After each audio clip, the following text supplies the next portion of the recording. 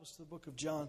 One of the things that came out in that meeting was there's many things it did, but one of the constants in these first 2-3 chapters was how Jesus called his disciples, how they trusted him, who did, who didn't. But also we see that Jesus right off the bat confused some people, right off the bat offended some people, and right off the bat, people got him. Some of them got him, some of them didn't. And they got a totally different experience. Do you know, if you ever went to a Jesus sermon, if you went there and you saw Jesus and you heard him speak, you probably had some hype backing it up. People were like, oh, you got to hear this guy. Oh, man, see some of the stuff he does, the miracles. Wow. And you'd show up. But depending on where your heart was at, you might get a totally different experience than everybody else. You might get a different experience than your neighbor, than your brother that came with you. Jesus did divide some people. There were some people that loved him or hated him, but not too many people that were ambiguous about him. And really, I've heard, growing up and learning and growing up and being trained in the ministry, you hear people tell you, well, Jesus taught in parables, so it would be easy for us to understand. He told stories for us to understand. And that's true for his disciples. It made some things clear. But when they asked him, why do you speak in parables? He said to make it hard for them to understand. He didn't say, I tell stories so people can understand my sermons easier. He said, I tell them in parables so that they don't get it. That the ones who are seeking me will understand it. But those that have hardened hearts and are just here to criticize or just here to see a show, they're not going to get anything. He said to his disciples, don't cast your pearls before swine. Don't give what is holy to dogs. It may not be very nice for us to think of the fact that our dear loving Savior called people dogs. But what he is saying there is, think about a pig. If you were to give him a pearl, and pigs, we know if you've ever been around pigs, I've been on a couple farms that had pigs, and it wasn't very special, I just thought, I don't know if I want to eat this thing anymore, But they'll eat pretty much anything you give to them. I'm sure they've got some favorites, but they don't tell you. They just really chow down on whatever you gave them.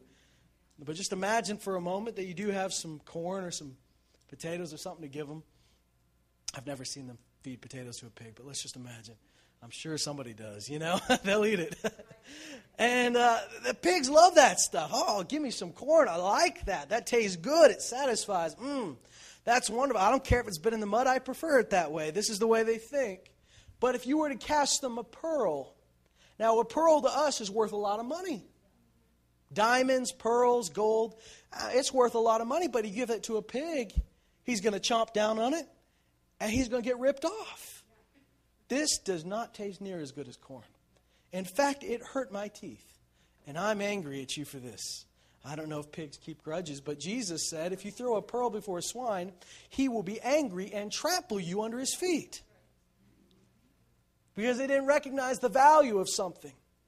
Because all the pig wants is something that satisfies his flesh, right? He wants something to eat. Something that tastes good, something that feels good. A pearl, you have to understand, it has worth that goes beyond the senses. That goes beyond your stomach, that goes beyond your belly. And so a pig doesn't understand that. Just in the same way that we as believers, when Jesus gave us these beautiful gems and pearls of his word, we can get so used to living in the world that we want something that satisfies the senses. I want that preacher to tell enough funny jokes that he'll keep my attention. I want the screen to have enough media that I don't get distracted with something else. I want the lighting to be just right so that I feel like I'm at a concert. Otherwise, I'm out of here. Now, there's nothing wrong with all of those things. But if you can't focus without those things, there's something wrong. If that's why you're coming to church, there's something wrong. Praise God, I believe in technology. I believe in using media. I believe all that thing, but that's not the point. If it becomes the point, we're missing it. And so the problem with the pig is he doesn't know the value of something. He just wants something to satisfy his belly. If it doesn't satisfy his belly, he's angry. Now, I've been in groups like this where if you don't tell enough jokes, if you don't keep it short enough, they don't want to have you back. And you may have I mean, you may have opened the Word of God and the Holy Spirit was there to enlighten and to teach and to not just inspire, but to transform. Oh, man, there have been times where you go, oh, wow, I didn't even know that I could preach that. I didn't know, oh, the Holy Spirit is so good. And you'll get a couple of people that go, whoa, thank Jesus, that's exactly what I needed. And the rest of the people go, oh, he preached long. He's funnier most times. I don't know why he wasn't funny. Normally he tells them, I'm sorry. You know, they brought their friends. I'm sorry. Not the best one to bring you to. You know? And it's why? Because they're not valuing the word as it's meant to be valued. They're not valuing the pearl for what it is. So Jesus says, don't waste that pearl on the pigs. He says, don't throw what is holy to the dogs. And in the same sense, he saved some of his best teaching for just him and his disciples. Now, when we find about the part I'm mentioning where he says, I speak in parables so that they won't understand it, they won't hear it. That comes straight out of Luke. And in Luke he says, he says the heart of the people, he quotes from the Old Testament, he says the heart of the people have become dull. That's important because it wasn't an instant thing. It wasn't one night. It says the King James says it's waxed gross. It's become, over time, hard and dull. And it says they've closed their eyes. Listen to that. They've closed their eyes. A lot of people will blame that on God. But it says they've closed their eyes. They've shut their ear. With their heart, they scarcely understand. And he says, so they're hardened. And the more I speak to them, the harder they get. And so they don't turn. They don't see, they don't hear, they don't understand with their heart. And lest they would turn, and I would heal them. That's what Jesus says. If your eyes are open, if your ears are open, if your heart is open, you'll turn, and He will heal you. He'll heal the things that are broken in your spirit. He'll heal the things that are wrecked in your life. He'll adjust the things that need to be adjusted. He'll prune what needs to be pruned. He'll reinvigorate. He'll cause to come back to life the things that have died. But you have to have open eyes, open ears, open hearts.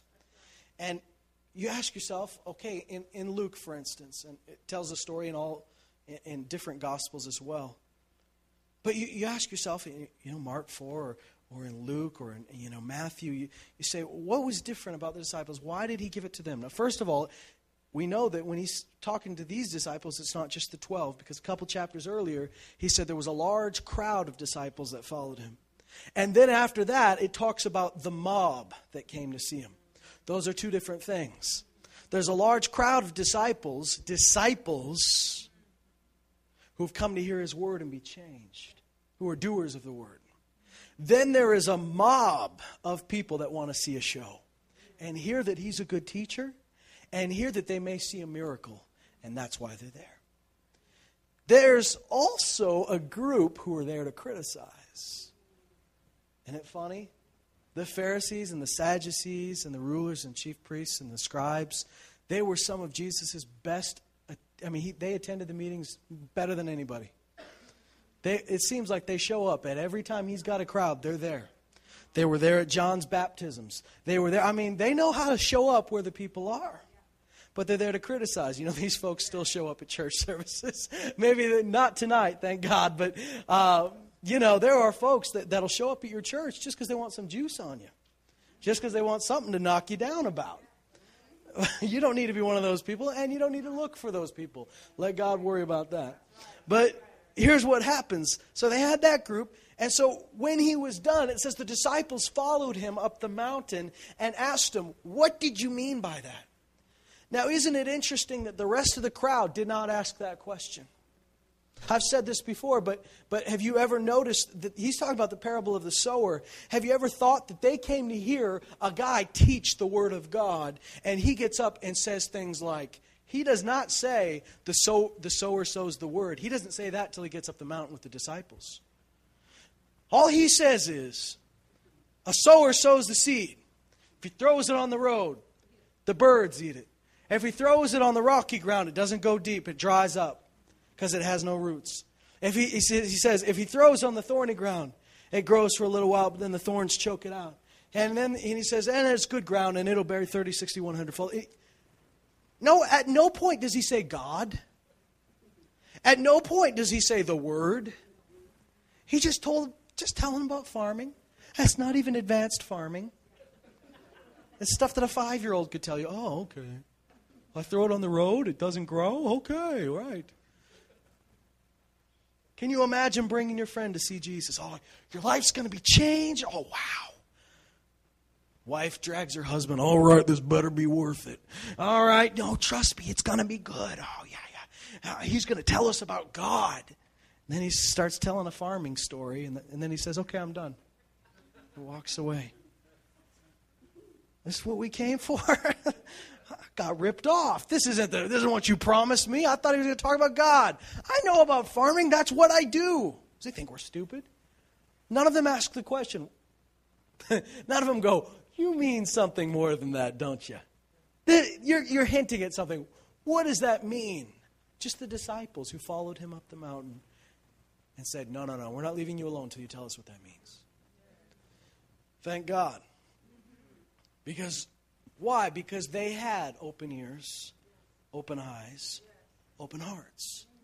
But the ones who had closed their eyes, closed their ears, closed their hearts, and their hearts had become dull and hardened, they didn't get anything from God, and it didn't seem to bother them too much, and they left. And Jesus isn't going to throw his pearls to those people. You know, some of the best, some of the most beloved sayings of Jesus, whether we're talking about the Beatitudes, or we're talking about, when we're talking about like the second half of the book of John, some of that's my favorite. I love everything that Jesus said, but some of that's the most learning, the most teaching I've ever got is out of that second half of the book of John, when he just expands on life in the Spirit and being connected to him and the Holy Spirit, all of these things. And that was just to a small group of disciples. So there's something to be said about having an open heart, open eyes, open ears, so that you can hear and you can understand. What you have to do is to first believe. We've got it backwards in our society. We've got a society that says, show it to me, prove it to me, and maybe I'll believe. But then they see miracles and they don't believe. They hear the word and they don't believe. They experience the power of the transforming work of the Holy Spirit, and they don't let it nudge them down the field 1 yard because their heart's already hard. We got to flip it around. I don't want you to be believing everything, but listen, we grow up in a cynical generation, and there's a reason for it. From the time that I've been a baby to the time I stand before you right now, I have commercials and advertisements. Even if you never watch TV, you have commercials and advertisements flying at you all the time. And we're smart enough to know they can't all be right. It's good to have some healthy skepticism towards those things. Why? Because commercials are designed for one purpose, to sell you something. And here's how they do it. They convince you you're unhappy right now. But if you buy this, you'll be happy. Until you buy it, and they try to sell you the next thing. They say, no, oops, our bad. You're still unhappy. And here's why. You don't have this. So we know we're being lied to. Apple can make that iPad. They can make it so sentimental and play this beautiful music and show the grandparents with the grandbabies and say it's magical. Oh, it's those human moments in life. You ever wonder why Pepsi or Coke gets so sentimental, and they're not talking about a beverage, they're talking about how your heart feels and things like that? They're just manipulating you. They don't love you. And we all know that, right? You don't think Coke loves me. I don't go home and, oh, gee, those guys at Coke, they love me. Boy, Steve Jobs, he gave his life for me. No, he didn't. None of them did. They used you. And when you understand that, you can be skeptical towards that stuff because it says at the beginning of John, it says they were believing in Jesus, but Jesus himself entrusted himself to no man. For he knew what was in the heart of men. The Bible says in 1 Corinthians 2, it says, a spiritual man appraises all things, but he himself is appraised by none. So it's okay to say, I don't trust the world and I don't trust the system. You don't have to be an anarchist. Because, of course, the Scripture says, obey. It says, pray for your government. It says, follow authority on earth and do it as unto the Lord. But you don't have to trust all that. You don't have to trust the commercials. You don't have to trust. You can be skeptical towards that, but we've let that bleed into the rest of our life, and that's the problem. Is we've grown so skeptical of all this stuff that we're used to being lied to. And we're saying, prove it, prove it, prove it, prove it. And that's okay when it comes to the world. But that's not okay when it comes to the Word of God. Because the problem is that you're assuming that God is like a human being and He can lie. But the Bible says God is not a man, He's not a human, that He would lie. So you can't treat Him like everybody else. The minute He speaks, the moment He opens His mouth, it is perfect. It is true. And you've got to take it that way. You don't have to trust every person on the planet. In fact, you're silly if you do. You don't have to trust, guys, I hope this doesn't shake you up too much, but you don't have to trust every preacher that shows up on your television or in a book you picked up from Verses. They're not all right. You trust the Word of God, though. And when you do that, thank God you'll know who to listen to and you'll know who not to listen to. Because you'll know the truth. And you'll recognize counterfeit. You'll recognize something that's off because you'll know the shepherd's voice. And a stranger's voice you will not follow because you don't know their voice. But we've got to flip it around. Instead of saying, prove it and I'll believe, you've got to say, I'll believe, and then this will prove out. What does the Bible say? Prove me now in this, and see if I will not open the windows of heaven. God is expecting you to believe Him and act, and it will prove itself out. Praise God. God is not afraid of being proven. He seems to like showdowns. First step is belief, though. You got to believe Him first. You're not going to see those things. Remember when Jesus came down? He came down to where Mary and Martha lived, where Lazarus had already gone. He'd already died. And Jesus speaks to them and comforts them, and then He says, roll the stone away. And Mary goes, by this time he stinks. He's been in there for days. And Jesus said, did I not tell you that if you believe, you will see the glory of God? He didn't say, if you see the glory of God, you'll believe. He says, if you believe, you'll see the glory of God. Well, let's look in that book of John that I told you to open to. Thank you, Jesus. The beginning of Jesus' ministry started out interesting. Man, it never got uninteresting. One of the first things that happens, of course, we open up with an introduction to who Jesus was, the Word of God made flesh, the image of the invisible God. And then the first story we're told is the story of John baptizing for the repentance and the remission of sins, preparing the way of the Lord. When he sees Jesus, he knows Jesus. They're related after all. But he doesn't recognize exactly who he is until he baptizes him. He recognizes he's something special because he says, I'm not even worthy. You should be baptizing me. But he doesn't fully recognize him until the Holy Spirit comes as a dove. It wasn't necessarily a dove, but like a dove. The Holy Spirit came and rested. And John said, God told me when I would see the Holy Spirit come down and remain, that this is the guy I've been waiting for. So he recognizes him, he gets excited. And then there's this moment when he's standing with his disciples, and he's been telling them about this guy who is to come, right? People asked him, are you the guy? And he goes, I'm not the guy. I'm not even worthy to tie that guy's sandals. You wait till he comes. He's standing with a couple of his disciples. I don't know what they're doing. They're just hanging out. And you know, John's disciples had to be hardcore. Right? Couldn't be lukewarm around this guy. You wouldn't have lasted a day. You wouldn't have lasted 5 minutes. This guy grew up in the wilderness. He probably didn't have the best manners. Probably didn't smell great. He probably didn't have much patience for stupidity. And I don't mean like low IQ. I mean like unbelief and just not trusting God. He probably didn't have much patience for any of that. He probably was not the easiest guy to hang around. So these guys, they're hardcore, right? I don't know if they ate the locusts and honey like he did, but whatever. They hung out with him. And when he says he sees Jesus, and John, being the wilderness boy, the Mowgli of his time, he doesn't go, "Look, chaps, that's the fellow I was telling you about." He yells, right? It's the guy you do not invite to parties. King Herod found that out.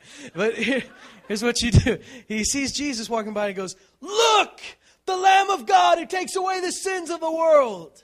And what did his disciples do? 2 of them. They just go, "Okay, see you." And they were right to do so. That was the right move. The ones that stuck with John went down a bad path. Towards the end of their journey with John, they're saying things to Jesus like, "Are you the guy, or should we look for another?" I mean, they got way off track. They should have picked up the cue when John said, "He must increase, I must decrease. And when I say, there he is, leave me and follow him." And so 2 of the disciples said, "Okay, buddy, see ya. That's it. That's what we've been waiting for, right?" It may sound disloyal, but they know he's the one I'm supposed to follow. They follow him. And something cool happens, of course. You know about the miracle at Cana, the water turning into wine, right? And we talked about this at men's meeting, but this seemed like it wasn't on the schedule. Because Jesus is at the wedding, he's just there at the wedding. And his mom goes, because moms do this, right? Moms they just love their kids, right? And they just want everybody to know how special my kid is, you know? And so she's like, "Oh, you just have water left? I bet my son can do something about that. You know what?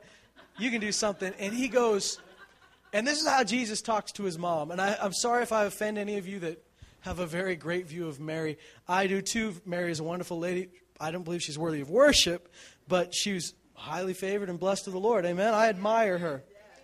But I pray to Jesus. Anyways, so Jesus goes, "Woman!" I mean, and if I talk to my mom that way, I might get slapped. But he goes, "Woman, what does this have to do with us? My time has not yet come." This was not supposed to be the first miracle. But people put faith in him. And God responds to faith. And because these people said, "Okay, what do you want us to do?" Jesus goes, "All right. All right, fill them up. And he does this miracle. And here's what I want you to see. In John chapter 2, he's done this miracle. It turns to wine. The groom is thrilled, right? He's like, "You saved the best for last. This is awesome. Man, you made this party worthwhile. Thank you."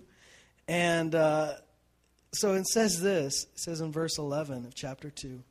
"This beginning of his signs Jesus did in Cana of Galilee and manifested his glory." What does manifested mean? It means something that was hidden is now being uncovered or revealed. He manifested, he uncovered, he revealed his glory. And his disciples believed in him. You find it interesting that it doesn't say the whole world believed in him? Because his disciples believed in him. They're the ones that recognized that this was not just a party trick. It wasn't just, I'm sure other people didn't think it was a trick, but they kind of let it slide. But his disciples believed in him. Then later on, when the first time he clears out the temple, he does this 2 times in his ministry, at the beginning and at the end. He clears out the temple, he makes a big scene, he makes a big mess. And then he says this. He says, in verse 18, the Jews are obviously a little bit upset. Then they said to him, "What sign do you show us as your authority for doing these things? You come into the church and you wreck stuff. You better have a reason for it." He says, Jesus answered them, "Destroy this temple, and in 3 days I will raise it up." The Jews then said, "It took 46 years to build this temple, and you'll raise it up in 3 days?" They're not liking him so far. But he was speaking of the temple of his body. So when he was raised from the dead, his disciples remembered that he'd said this, and they believed the scripture and the word which Jesus had spoken. When did they believe this? After he'd already risen from the dead. They did not understand this when he said it. In fact, nobody did. And the funniest thing is, Jesus doesn't take time to say, what I mean by that is this. He leaves it alone. He's just cool with the fact that nobody gets what he just said. Here's a guy that wrecks the temple, then he tells you, go ahead and tear it down, I'll build it again. And he doesn't say, oh, I can see by your faces, you don't know what I meant, I'm sorry. Sometimes I forget. I speak in riddles. Let me explain this to you. His disciples are looking at him weird. The Jews are looking at him furiously. And when we see in the scripture the Jews, we're not talking about everybody who's Jewish. We're talking about the leaders. They're not happy with him. And he doesn't explain himself. And it's not till after he's risen from the dead that they clue in. Oh, wait. You see, Jesus laid down these hints all through his life. And to us, they seem so glaringly obvious. He says, there's a sign of Jonah. I'll be in the ground 3 days, then I'll come out. He says here, I'll tear down this temple and I'll raise it up. He says, Son of Man will be lifted up and he'll draw all men to himself. Then he'll be raised up again. And they're not cluing in that he's actually saying, I'm going to rise from the dead. So when he dies, they go and they have a pity party and they're sad and they hide out. And nobody's expecting that he's going to get up. There's something to be said about just taking Jesus at his word, even if you don't completely get what he just said.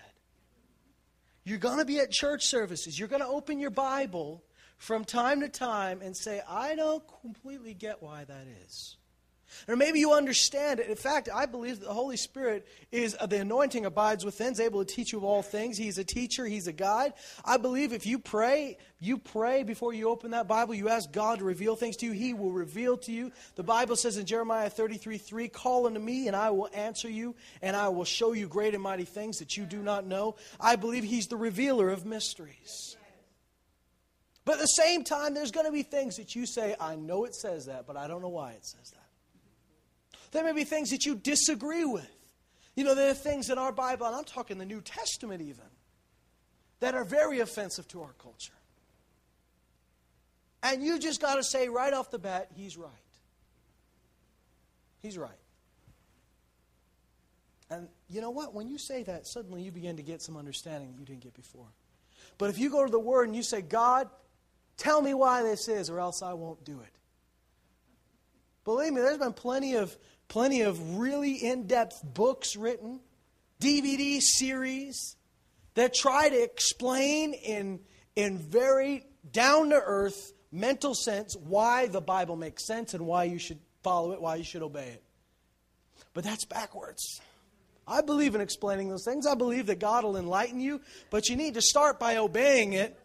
And then, you know what? He reveals things to you. He opens your eyes. The first step is belief. The first step is saying, okay, I believe you. I may not get it, but I have faith. The Bible says that we walk by faith and not by sight. It says Abraham set out not knowing where he was going. He didn't know where he was going, because if he did know where he was going, that wouldn't be faith. The Bible says hope that is seen is not hope at all. So sometimes we say, God, I'll go wherever you tell me to go. And he says, I want you to go to Singapore. And you go, why though? He says, you'll find out. And then you go, but God, how? And he goes, you'll find out. Nope. God, you got to give me a map. If you don't give me a map, if you don't give me a full schedule and itinerary, I'm not going. I'm not going until I know everything that's going to happen, because I'm not just going to fly somewhere like an idiot and show up and wait for something to happen. Is that faith? Maybe a little bit of faith, but it's not the faith you need. Sometimes you just got to go. I'm not saying be foolish. I'm not saying be flaky, but I am saying there are times when we've just got to say, yes, sir. And then he'll reveal things to you because you believed. And as you walk it out, you see the things, and your eyes are open to the things that He wants you to see, that you didn't get before. Now you get it. But if you wait until you figured it out, you say, I'll do it once you explain it to me, you may never understand what you're looking for. You may never get the answers you're looking for. The people, in my experience, this is just my experience, not the Bible, it's my experience. In my experience, the people that desperately need you to explain something before they ever obey the word never really get it. You explain it to them 1,000 times and they still don't get it. Why? Because they're not doers of the word. Explain it to me again and maybe I'll do it. Well, what they want you to do is to make a spiritual truth fit an intellectual, logical, reasonable truth. And it won't always do that. Jesus didn't always make sense.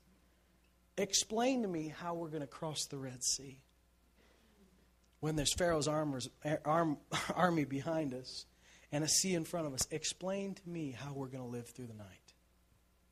There's no scientific explanation for that. There's no logical explanation for that. Hebrews 11 says, by faith the Israelites crossed the Red Sea as though on dry land. And look what happened. It says the Egyptians tried to do the same thing. Because the Egyptians go, I don't get how that happened. But they were following their eyes. It worked for them. They're not trusting God, of course. They're just saying, okay, it worked for them. Let's try it.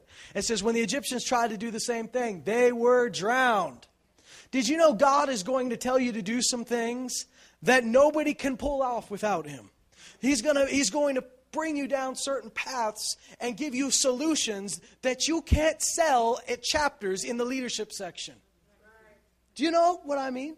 There are some truths in this word that translate over to the business world. Sure. There's some things that make logical sense.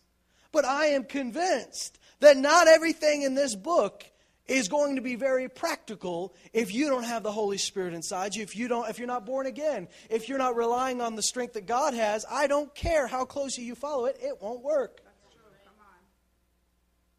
You can sell it and say, here's the keys that Jesus taught, here's His leadership principles. But His leadership principles, if you want to be honest, were a little weird. And we're a little bit crazy. Eat my flesh, drink my blood. How are you going to sell that?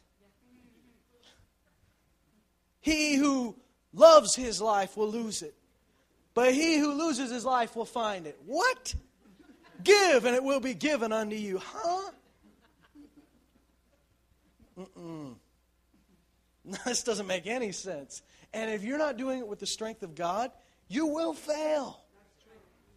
Just go ahead, try to walk on the water. That's some of Jesus' leadership principles. Start walking on water. Without Him, you're not going to do it. Here's what He said, without me, you can't do anything.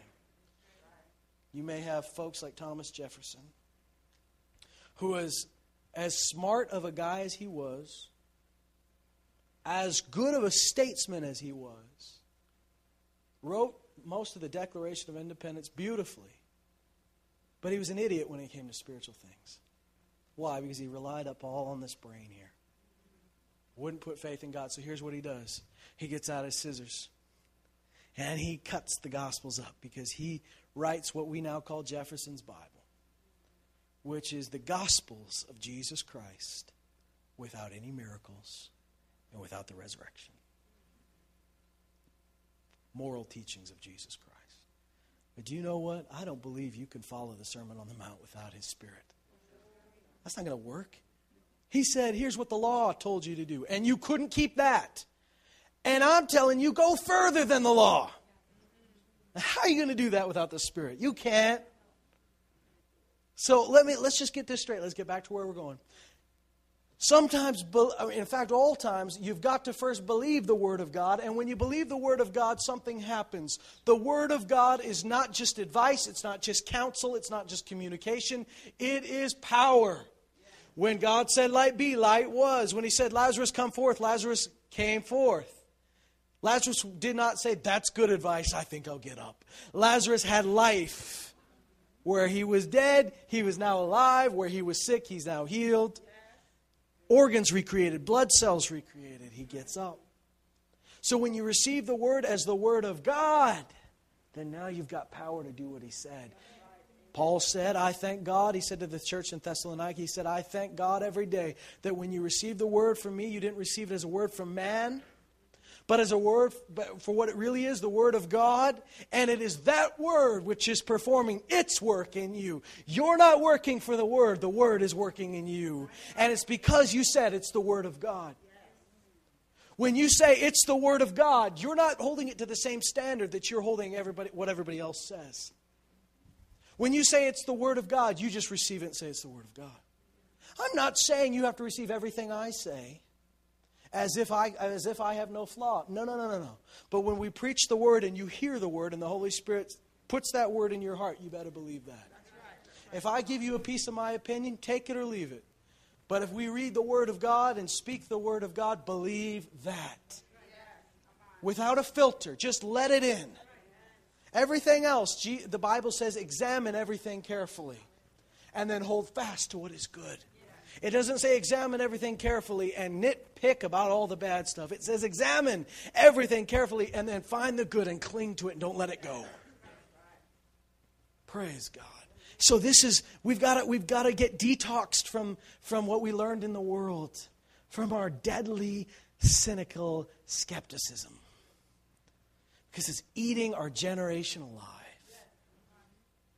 It is really cool to be cynical about everything. Why? Because you can't be criticized for anything. Because if you don't agree with anything, nobody can knock you down. Oh, politicians are dirty. Oh, churches are corrupt. Oh, Christians are hypocrites. Well, you know what? You've never identified with anything, so no one can knock you down. You're real safe in your bubble there.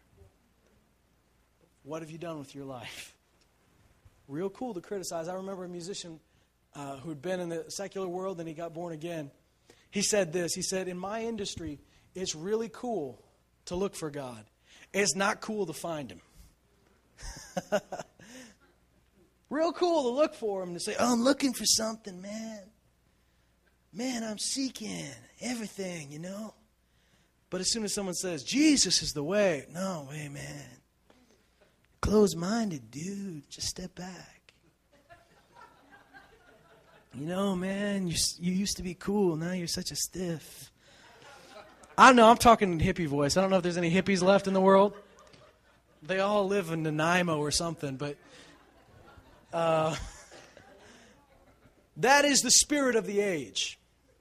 It's the spirit of this world, and you have to recognize that that's the spirit of Antichrist that says, don't believe anything. Says, oh, be skeptical of everything. There was a song I heard that says, and it was by supposed Christians, that says, faith needs a doubt. Really? Because Jesus says, if you have faith and don't doubt, then you could say to the mountain, move, and it'll move. Faith doesn't need doubt. Do you think that God has doubt? Doubt the world. Doubt the system. Be skeptical about the companies and all of that, but don't doubt God.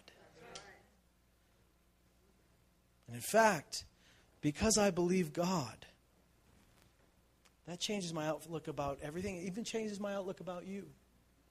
Do you know in 1 Corinthians 13 it says love believes all things, hopes all things? Now when he says love believes all things, does that mean you believe every story anybody tells you? No. It really, another translation says it even better. Love believes the best. We should be quick to believe a God story that someone tells us, even if you don't have all the proof. Now, you don't have to go repeat it to everybody, because you know what? If somebody said there was a guy, he had 5 fingers growing out of his forehead, and God healed him. They all went away. Well, I may not go repeat that story until I can verify it, but I don't have to doubt it right away. I can say, praise the Lord. Now, that sounds fishy right there. You would let your spirit be the judge here. But, I mean, for instance, when we tell you stories of people that get healed in the Philippines, what's your first instinct? Believe it and praise God for it. That's your first instinct. Well, we believe. Even bigger than that, when someone says something good about you, I'm going to believe it. Until I'm shown otherwise, I'm going to believe it. And the opposite, when we get all this gossip and knocking people down behind their backs and all of that, you should be very skeptical of that. Doesn't matter if you trust the person that said it. Don't believe it until you hear it from the mouth of 2 or 3 witnesses.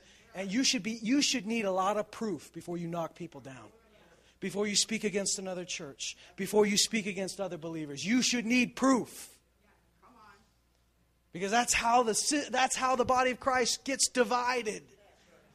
Satan loves to sow these seeds of discord amongst us and get us to talk about each other. And you know what? While we're on the subject, let's act like Jesus said to act. And if you got something against someone, go to that person. Let's stop with the he said, she said junk, because it garbles up. It's like playing the game of telephone, only in a negative way. It garbles up whatever happened. I don't know, and I'm telling you this from experience. I don't know how many counseling sessions I've been in where 2 people have been fighting, and they sit down, and they said, well, they said this, and it hurt me. And the other person goes, that's not what I meant. But you said this. And the other person goes, that's not what I meant. Well, I heard someone told me that you said this. I didn't say that. Here's what I said. Oh, that's what you said. Boy, am I embarrassed.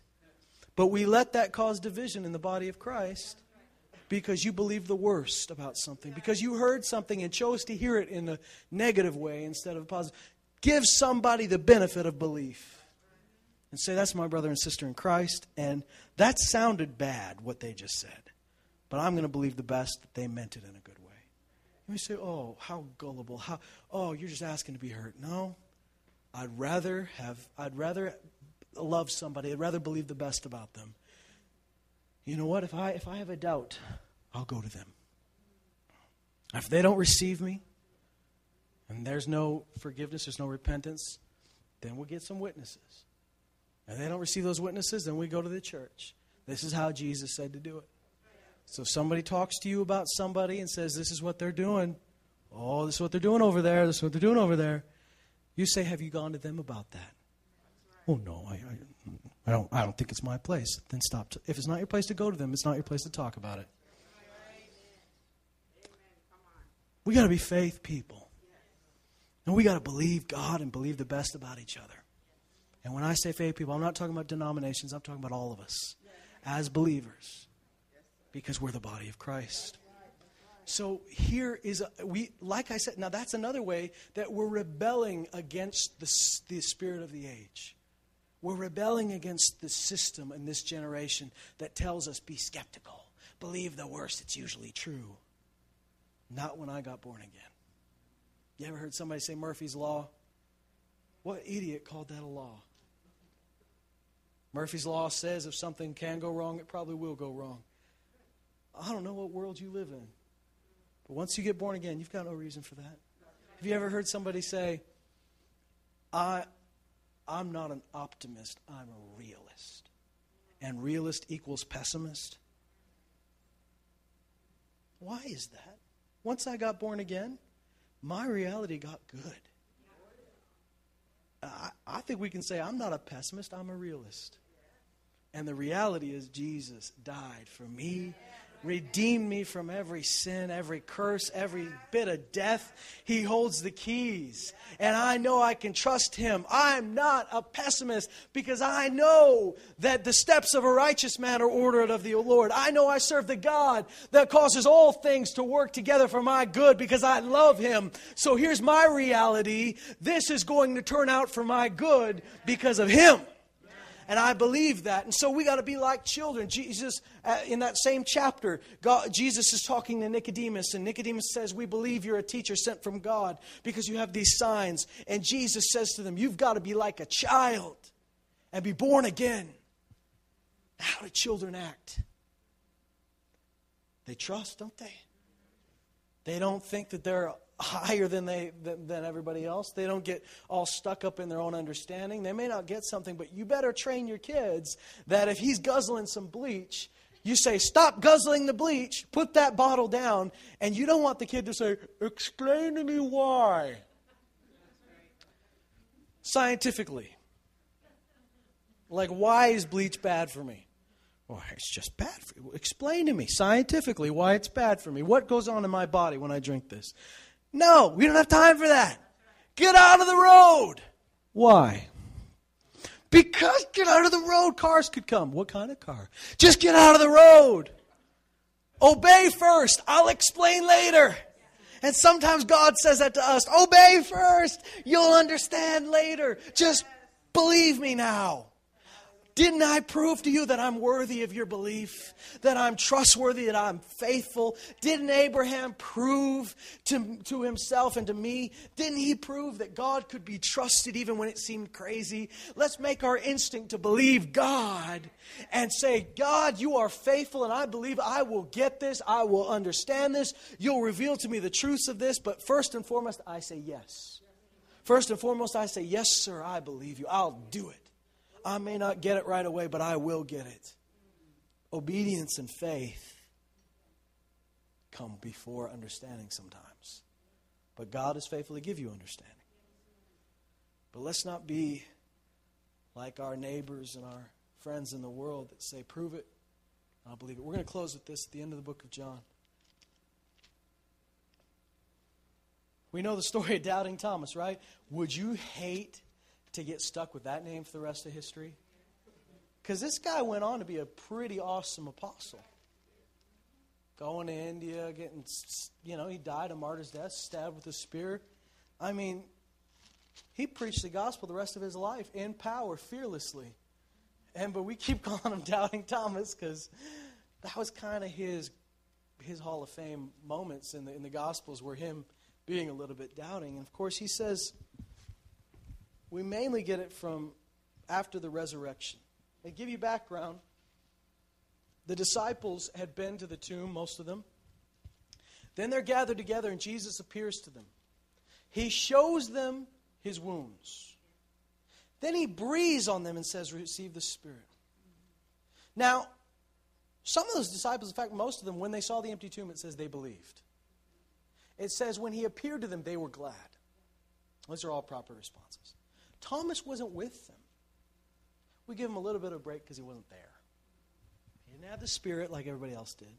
I'm talking about Jesus' Spirit that he breathed into them. He didn't have that like the rest of them. He didn't see him like the rest of them. He's still yet to see him. But he says something dumb, and here's what he says. We're going to John chapter 20. Verse 24. But Thomas, one of the 12, called Didymus, was not with them when Jesus came. So the other disciples were saying to him, we've seen the Lord.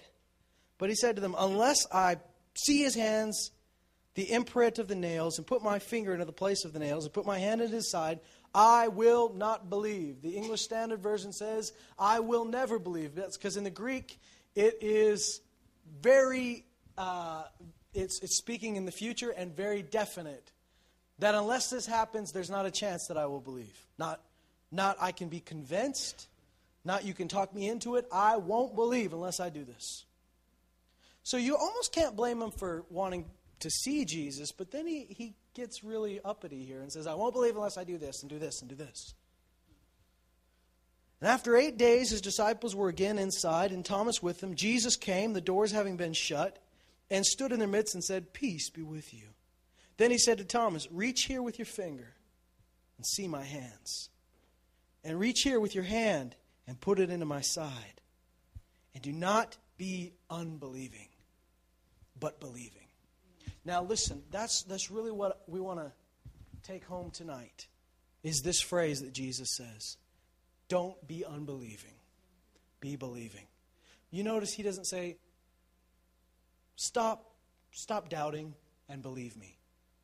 Because he's not just talking about this moment. He's talking about the rest of your life, Thomas. Don't be unbelieving. Be believing. And this is what Jesus wants to say to you tonight. Don't be unbelieving. Don't be faithless. Don't be someone who instinctively doubts everything. Retrain yourself by the Word of God to be a believer, who your first instinct is to believe. Don't take that into the world. And when you're turning on CNN, use that same attitude. I'm talking about when you're thinking about God, when you're opening up His Word, when you're hearing the Word of God. Don't be unbelieving. Be believing. And he says to Thomas answered and said, my Lord and my God. One great thing about Thomas here is he's the first one to call Jesus God. Peter called him the Son of the living God. Thomas is the first one of the disciples to get that he was God himself. So he gets some points. Jesus said to him, because you have seen me, have you believed? Blessed are they who do not see and yet believed. Now this echoes something that he said earlier in the Gospels. He said to a group of people, he said, if you don't believe me, believe in the works themselves. He says, if you don't believe what I say, at least believe what I've done. And that statement and what he just did for Thomas proves to me that God is merciful enough that even for people that don't believe him at his word, he will at times show them something. He's merciful for some of those doubters, and you may have been one of them, where you didn't believe the word and he showed you something, thank God. But there were a lot of people that saw the miracles and still didn't believe. And it was those that were condemned by their own actions. But Jesus is so good.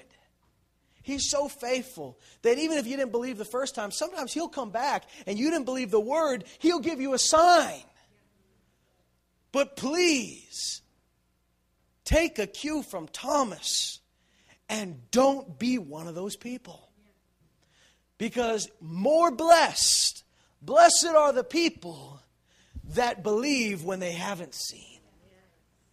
And if we take John 11:40 to heart, we believe this. Blessed are they, if you believe, you will see the glory of God. That's the order of things, is to say, we say seeing is believing. Well, here's a Christian way to put it. Believing is seeing. Because the Bible says, now faith is what? Faith is the substance of things hoped for, the conviction or the evidence of things unseen. So this is the reality for us, is that faith is more real than what we can see. What we can't see is more real than what we can touch and feel. That we've got to be believers. And as Jesus said, and this is the last thing, if you just dozed off during half the message, come back to me right now and hear this. Here's the words of Jesus. Don't be unbelieving, but be believing. Make it your instinct to instantly believe God. Don't take coaxing. Don't ask for all these proofs and signs. You know what? He's a faithful God. If you believe him, you'll get those proofs and signs. The Bible says signs and wonders always confirm the word. They always follow the word. You believe the word, it'll prove out. Prove me now in this. God's not afraid of that. But don't be one of those people that waits for that. Because that hesitation could be the difference between all that God has for you and you getting second best. Now, even if you got second best, God is so faithful, he'll often get you a path right back to best. But don't wait for that. Don't wait for it. Can we reject the spirit of this age and embrace the Spirit of God and say, God, you tell me to run across the field and there's an army on the other side shooting at me. And there's nobody with me, but I'm just running. I will do this. Because people like David learned, through my God, I can run through a troop. I can leap over a wall. It's crazy stuff, guys. But this is somebody that believes God and hears the word and goes, okay, you said it. It sounds crazy, but I believe it. Guys like Peter that say, just tell me to walk out there and I'll walk on the water. You don't have to prove to me how that's possible. You don't have to explain to me what the spiritual or physical laws at work are here. Just tell me, come, and I'll come. And maybe later Jesus will sit down with you and go, here's why that happened. Here's why that worked. I want to teach you something, son. But don't be like the people in the world. Say, prove it to me and I'll believe. Say, I'll believe and it'll be proven.